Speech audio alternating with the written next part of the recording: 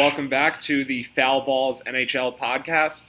We've got an 11-game NHL slate for Saturday night, so we'll get into it quickly, give you guys time to listen up and make some lineups. But before we get into the games, John wanted to talk a little bit about which teams are overachieving and underachieving looking at the NHL standings. So what do you have for us, John?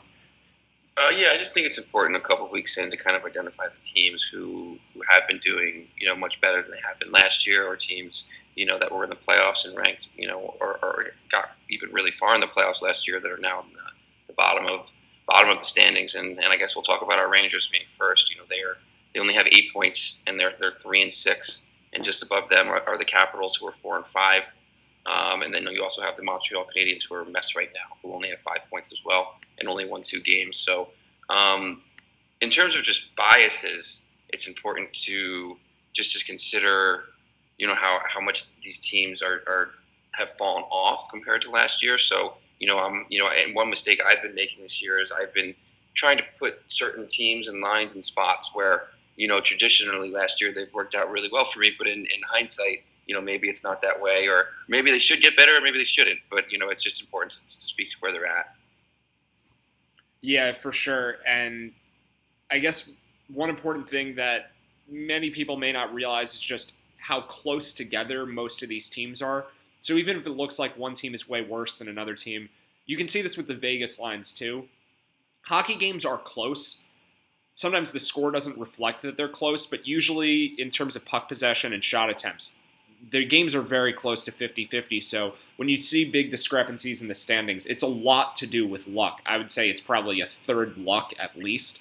And people making decisions based on what the standings look like right now in such a small sample, I think you have to be cautious there, because there are some teams towards the bottom of the standings that maybe what you were saying, where it just isn't that way this year compared to last year, it could be a little bit of an overreaction, because even if a team doesn't look like what they looked like last year in terms of goals for and goals allowed, they might be playing just as well as they were playing last year, and they're getting unlucky or lucky or whatever. So we have to use more of our advanced metrics. That's why the Vegas lines matter so much for analysis. But the standings are a little bit funky at this point in the season.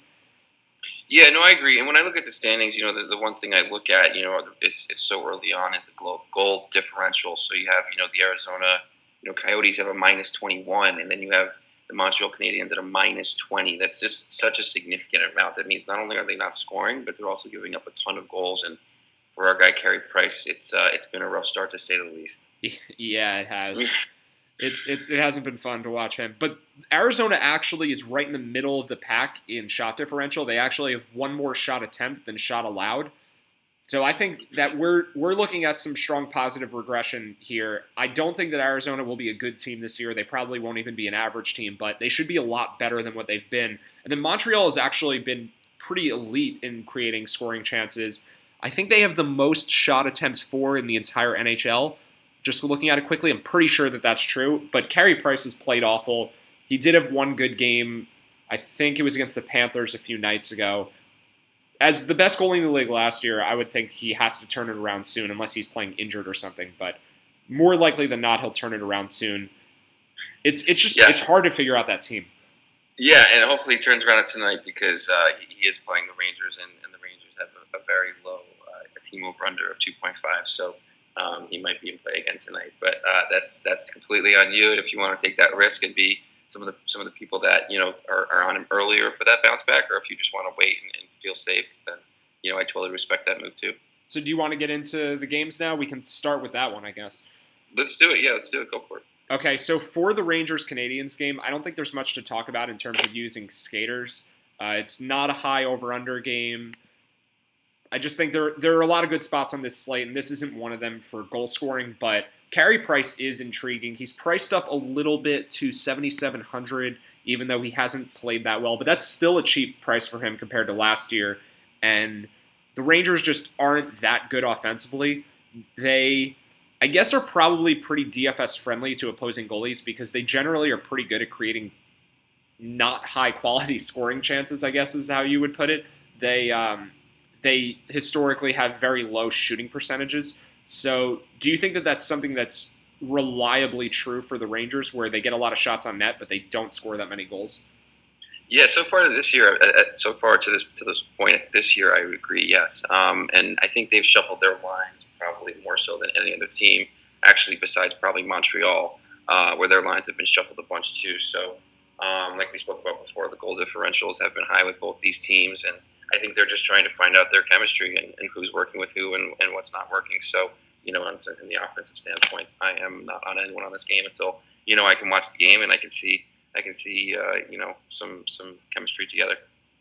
All right, so moving on to a game where we're actually using skaters. Well, I'll mention this one first. This is our most notable fade for sure. We're both off of the Tampa Bay Lightning tonight, and part of it is because of ownership, but this is an 11-game slate, so I'm not overly concerned with ownership, but I just don't think there's that high of an expected output for the Lightning. They're playing against the Ducks, who have dealt with a lot of injuries this year, but most of their guys are healthy now, so it's not the easiest matchup. They're seeing a lot of sharp money against. Tampa opened at minus 175. They're only minus 150, and that's a negative 25-cent line movement despite most of the public favoring Tampa. So really heavy, sharp action on the Ducks.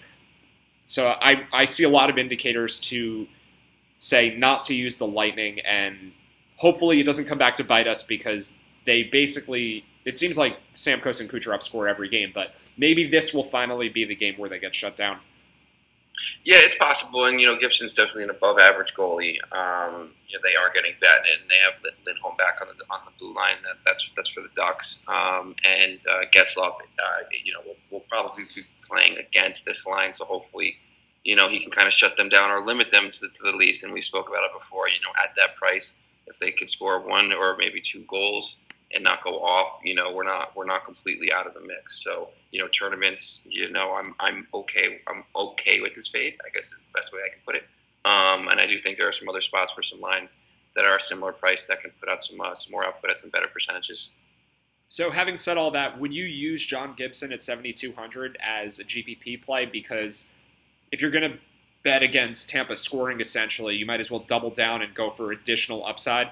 I did that with Jimmy Howard the other night going against the Lightning. It worked okay. He gave up 3 goals but had a ton of saves. If he does happen to get the win, though, I think you're looking at a very low-owned goalie that could potentially have a really high score. You know what? I do love doing that when I do fade a top line like Tampa won, but I do like doing it on shorter slates. So in terms of predicting upsets and really trying to get that low-owned goalie on an 11-game slate, I'm probably not going to take that risk. But it's not the worst idea. So, yeah, that's pretty much it. Okay, yeah, that makes sense. You're probably able to find other low-owned goalies anyway because there are so many games to choose from. So I'll say that I'll probably use Gibson out of 20 lineups, at most 2 of them. I think it's a worthwhile risk, but it's a much better strategy for sure on smaller slates. So that makes a lot of sense. Yeah, and you know what? And on smaller slates like that too, last night I had the Forsberg line up. They're playing in Chicago against the Blackhawks. I had them at 5% in the tournament I was in, and I paired it to Pekka Rinne, and Rinne was 2%. And if they had happened to go off, and for even more of a potential upside is when you get that top line plus that goalie against that Tampa one, let's say. That also gives you the opportunity, if they are winning and they do get that empty net goal, to really put you over the top. So when you're talking about maximizing upsides, and I know a lot in football, you can pair the running back with the defense, or let's use that for an example. In a case like this, if you wanted to take the Getzlaf line 1, take Gibson, hope for a win, and Vegas is, the odds are definitely moving in their favor. And then that kind of empty net goals, don't even get me started how much they frustrate me, and I try not to play anything towards them. But when you get that line on, and then you get that goalie win, and then you get that empty net goal, that's how you make a lot of money in hockey. So it's just maximizing the upside. And tonight I'm not on it, but it's just something to kind of speak to in terms of lineup construction. Yeah, I think you have to get more creative on smaller slates with more strategies like that. So I'll say that it's a decent play for tonight to even use Ducks skaters with Gibson and play for that. But with so many games, there's just better choices. But in general, I do like that strategy a lot. So moving on to the next game, and this is a pretty strong spot for a team that I think most people know is very good offensively, but I think they'll be undervalued here, and that's the Bruins at home against the Kings. So the Kings are one of those teams that we kind of alluded to when talking about the standings, where they've probably overachieved in terms of wins and losses. And the Bruins are a really strong offensive team with Bergeron back, especially. I think they'll go extremely low owned tonight against LA. Jonathan Quick has been incredible this year, and the Vegas line movement favors Boston too. Most of the public is on LA, so I like Boston a lot. I think they're a much better choice to pay up for than Tampa, and they're probably not my absolute favorite spot of the night, but I think it's a really good one for an expensive team. Yeah, you pretty much nailed it. You're getting a similar upside in a general way in terms of a line with the Bergeron line when talking about also the Kucherov line as well, and then talking about that ownership.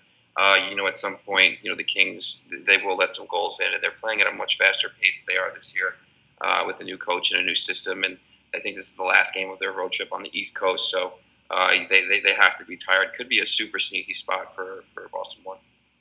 Okay, so next game is two teams that were supposed to be very bad this year, although I think one was expected to be decent, and it's actually the other one that has been decent. So that's Coyotes Devils.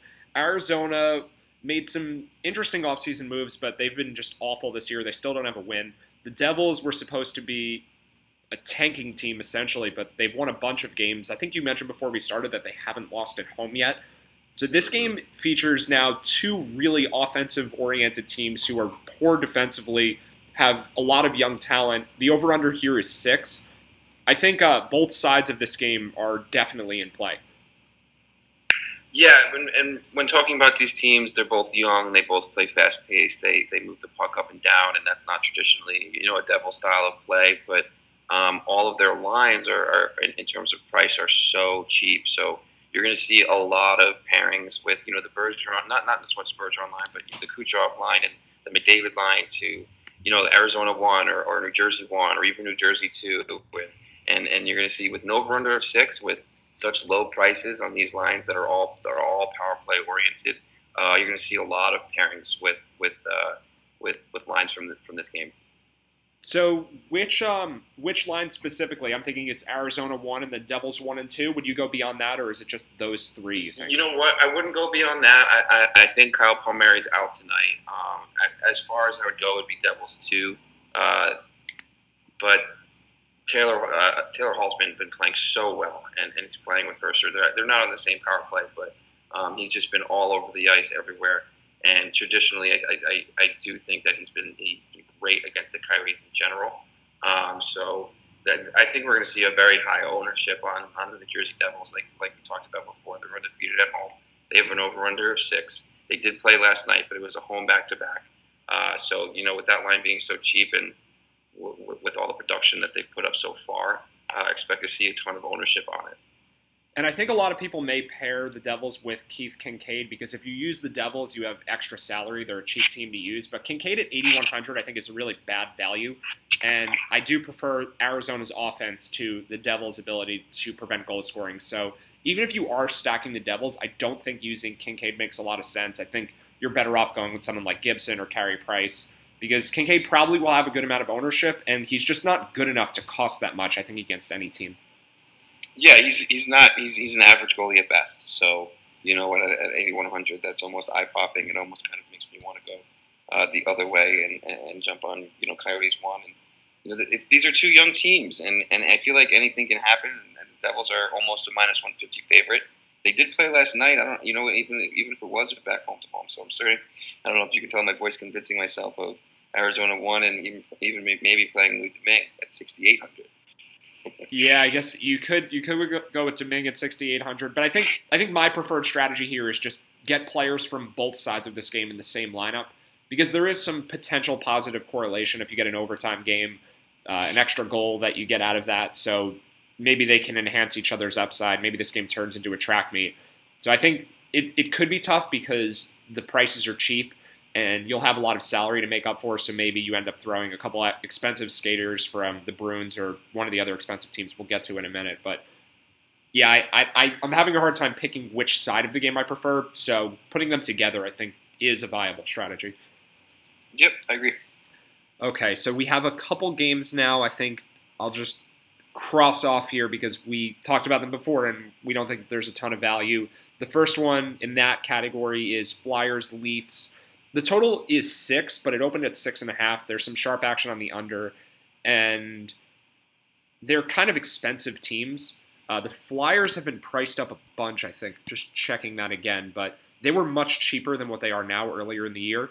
So now, if you're using the top line, you're paying $6,500 for Voracek, $6,400 for Giroux, $5,800 for Couturier. The second line's pretty expensive too, so I'm off them. Toronto's pretty expensive also. Austin Matthews at $7,800. I'm a little scared to fade him, but there are other top players that cost around the same. So nothing to look at really from that game for us. And then Penguins at Wild, also a total of 6, but the betting has that trending down also. And on the road for Pittsburgh and Minnesota against Dubnyk, there are better spots to take the Penguins, and they're a very expensive team too. They should have fairly high ownership. The Wild just aren't good offensively with all the injuries they have, so I think that's a game that's easy to fade. Do you have anything else to add on those two? No, I completely agree. I'm off both of those games as well for the most part. Dubnyk could be interesting at 7,300. Keep in mind he is one of the best goaltenders in the league, and he will face a ton of shots. So if they could pull out the victory there, I think they're about an even spread in terms of money line. So that could be interesting if you want to get on Devin Dubnyk. Yeah, I think that's a good strategy too. I think I kind of have him in the same category as Carey Price for the night, where I'm not playing him with any of his teammates, but as an independent goalie, I think there's a lot of value there. And then one other game I'm mostly ignoring, but I think you had mentioned that you have some interest in it, is Islanders Predators. So this game has a pretty low over-under. It's at 5.5. The Predators are small favorites. They have Saros in net as the backup goalie starting tonight. Rinne started last night in Chicago. Nashville's fairly expensive, but I think it's a decent spot against the Islanders. What is your interest level in the Predators? The Predators, in terms of their power play, and also just going against the Islanders, traditionally on the road are much worse than they are at home. And the Predators are much better at home as well. Saros is a guy that is a good backup and is kind of young and up and coming. So I do see the Predators winning tonight. They are only a -127 favorite, but I won't have a ton of exposure on them. And kind of similarly, just to switch games over, the Columbus Blue Jackets who played last night against the St. Louis Blues. It's the same thing to be said for the Tarasenko line. The Blues are a -133 favorite. Over/under team total of 3. Also amazing on the power play. So, between St. Louis 1 and the Predators 1, I will have a little exposure to both. Fair enough. So these last 3 games that we haven't mentioned yet, I think could be 3 of the better spots of the night. I just need to check pricing real quick again to make sure that I still feel the same way about the Panthers against the Red Wings. So the Florida top line has been really good lately. The whole Florida team has been really good lately. They just beat Anaheim 8-3. Huberdeau, Dadonov, and Barkov are a little more expensive than they were last week, but not much so. It's about $100 or $200 more for each. Trocheck still at $6,000, costs the same. I think you can get a really low-owned Panthers stack tonight. I think it's a spot that most people will overlook because there are just a lot of high expected offenses, just like a lot of notable teams on the slate, like the Penguins and Capitals and Lightning. The Panthers are really good offensively, especially that top line. So I think the move is just to play their whole first power play unit together with the Barkov line with Trocheck and then with Ekblad, who's now on the first power play on D. I think that's just cheaper than a lot of teams that have similar expected outputs. And the Red Wings are not very good. So what is your take on Florida? Yeah, they did put up 8 last time, so you'd think with some recency bias that some people will be on them, but it's still an 11-game slate, and let's not get over, let's not overanalyze ownership levels than you already should. For me personally, I've never really done very well with lineup set where I play the full power play as a whole. In certain instances, in certain spots, against certain teams, maybe, but I've never seen a lot of tremendous success with that. I stay pretty strict with my lineup construction. Maybe you can kind of speak to something you've seen when you've done a full power play in one. Well, I guess it works better on teams where you have a little more potential for lines to be mixed during games, because the more players you have on a team together, the more potential correlation there is. And then something people may not intuitively remember about hockey is that teams change on the fly all the time. So players do end up playing with different line mates just because one guy goes to the bench, but the other two guys on his line haven't gone to the bench yet.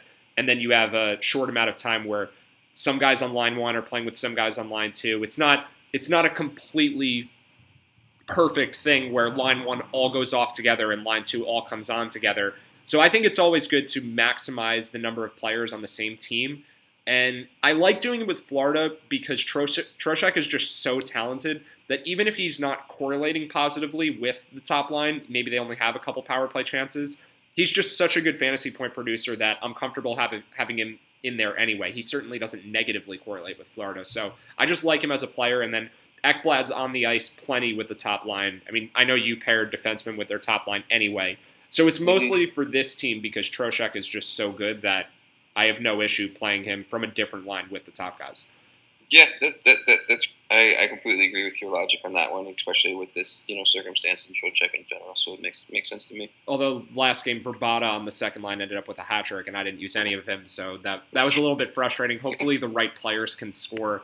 That's something we've dealt with, and we'll get to that with the next game too, because we were on the Oilers against the Blackhawks, or I think it was against the Stars the other night, and they won 4-3, but Ryan Nugent-Hopkins, who I think both of us didn't use at all, had 2 of the goals.